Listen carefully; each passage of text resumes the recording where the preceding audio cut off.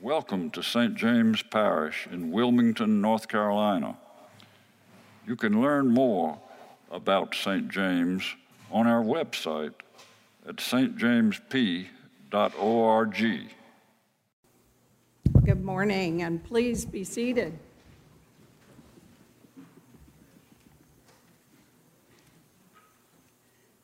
I really wanted to talk to you today from the passage of James, where he calls us to love our neighbors, to not show favoritism, and that mercy triumphs judgment.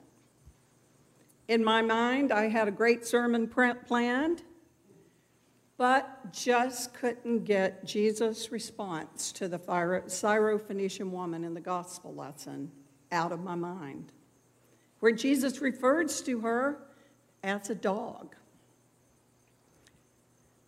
Over the centuries, the passage has been explained away by preachers trying to fit Jesus into their theological box. But at times, Scripture, namely Jesus, doesn't behave the way we think he should. When this happens, I try to think of things that I do know that fit my image of Jesus. And one thing we know is that Mark says what he writes is good news. And for some reason, he has chosen to leave this not so good news sounding news in the gospel for us to grapple with. Some of the explanations include, oh, he's just talking about puppies. It means little dogs, and they're cute. Okay. But if I were the one begging for healing for my daughter, I would not want my physician to say, aren't you cute? But it's not your turn yet. Others say he's just teasing. Somehow teasing at a moment of crisis doesn't sound like the Jesus I know or what the rest of Scripture tells us about him or his desire to heal. One that makes a little more sense to us is directs us toward the cultural tensions between the Jews and the Gentiles. There's plenty of that to go around because there's no fewer than 12 occasions in the Bible where the Hebrews refer to the Gentiles as dogs. Now, I have to wonder what the Gentiles called the Jews back then. Another more respected view explains how Jesus' vocation as the long-awaited Jewish Messiah was to bring the good news of God's kingdom coming to earth to the Jews, and then it would be the church's responsibility to spread that news out into the world. The Apostle Paul reiterates this in his letter to the Romans. Was this woman pushing the timeline? But why does the gospel passage make Jesus sound so harsh? Matthew's version is even more vivid. If we were in Bible study together, we'd sit around and I'd say, what do you think? And I would want to hear your responses. Because after all, there are occasions where Jesus comes across a bit stern and it doesn't fit our meek and mild images of him. He certainly didn't mind calling out the Pharisees and the Sadducees. He referred to them more than once as hypocrites, blind guides, snakes, and a brood of vipers. But interestingly, Mark, who uses the fewest number of words of all the gospel writers, includes one statement Matthew doesn't, which offers a little relief for me. After Jesus has fed the 5,000, he's walked on water. He's been accused by the Pharisees of not washing or being clean, never good enough for them. He's gone to this other side, over to the Gentile territory. And Mark's line that he adds is, he did not want anyone to know he was there. Was he looking for respite? In his humanity, had he carried all he could for one day, 1 week, a month? I do believe the answer is deeper than any of the suggestions I've offered. and it's deeper than this 8 or 10-minute homily allows. But personally, I find it comforting that even Jesus said things at times that were misinterpreted, thought of as rude, and have been widely misunderstood for centuries.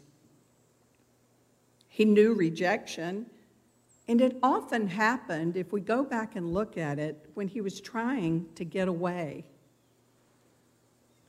This gives me hope for the times I can be a little abrupt or say things that don't come out right or don't sugarcoat it enough, especially when I'm tired. Someone shared an article with me this week by Nadia Bolz-Weber, who, as many of you know, often pushes the boundaries of tradition. And even though she can be a little crass at times, I appreciate her because it is clear that she loves Jesus and is absolutely sold on the fact that Jesus is where life is found. In this particular article, though, she addresses this 24/7 bombardment of the world's crises that we are constantly have from the media, Facebook, text, and emails. Just this week, within minutes of the New Hanover High School shooting, we had video footage scaring us all half to death, wondering if our young people were safe. As this new information entered our brains, unfortunately for some of us, the people of Afghanistan, Louisiana, those who had died in the Northeast, took a back seat in our brains. The people of Haiti, who suffered an earthquake on ancient history as of August 14th, were overcome by the withdrawal of troops in Afghanistan the very next day. So Nadia Bolz-Weber likened what happens in our psyches with an old apartment complex she used to be in a fuse box, where she once lived and said she could never run her hairdryer and her stereo at the same time. Because the fuse boxes weren't made for the modern day appliances. Every time it overloaded, off went all the power. She said she thinks of that old fuse box often and doesn't believe that our psyches were developed to hold, feel, respond to everything coming at us right now. Every tragedy, every injustice, sorrow, natural disaster happening to every human being on this entire planet in real time of every minute of the day. She points out, yes, the human heart and the spirit were developed to handle all of this, to hold and to feel these tragedies. But here's the key: in our own village.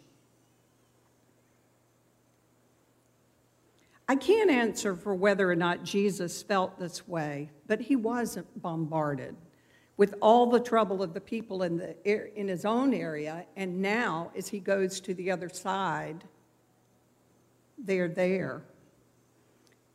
I can only imagine in his truly human state that he may have felt or experienced the same overwhelming feelings we sometimes feel.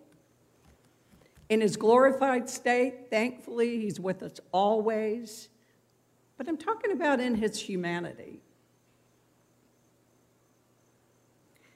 In the article, Nadia shares 3 questions that she now asks herself every day. And I want to share these with you and some of her remaining comments. Number 1, what is mine to do and what is not mine to do? What is mine to say and what is not mine to say? There are things I need to stand up and speak over, and there are things that I'm not. What is mine to care about and what is not mine? She says, what's not mine to care about? I can't go that far, but I can say what is not mine to carry. I have a friend who recently asked me what I wanted to do. And then he said, okay, now what are you willing to give up to do it?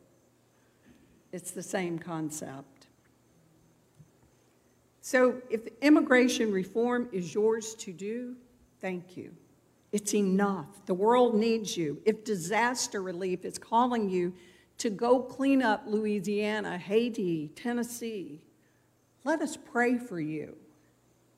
Thank you for those who work with Humane Society and fight tirelessly for climate control. This is not about putting our heads in the sand, but if our circuits are overwhelmed, it's not because we're heartless. It's because there's not a human heart on the planet that can hear all that is happening right now. So thank you for doing, saying, and caring about what God has called you to do, say, and care about. The world needs you, and it needs all of us. Amen.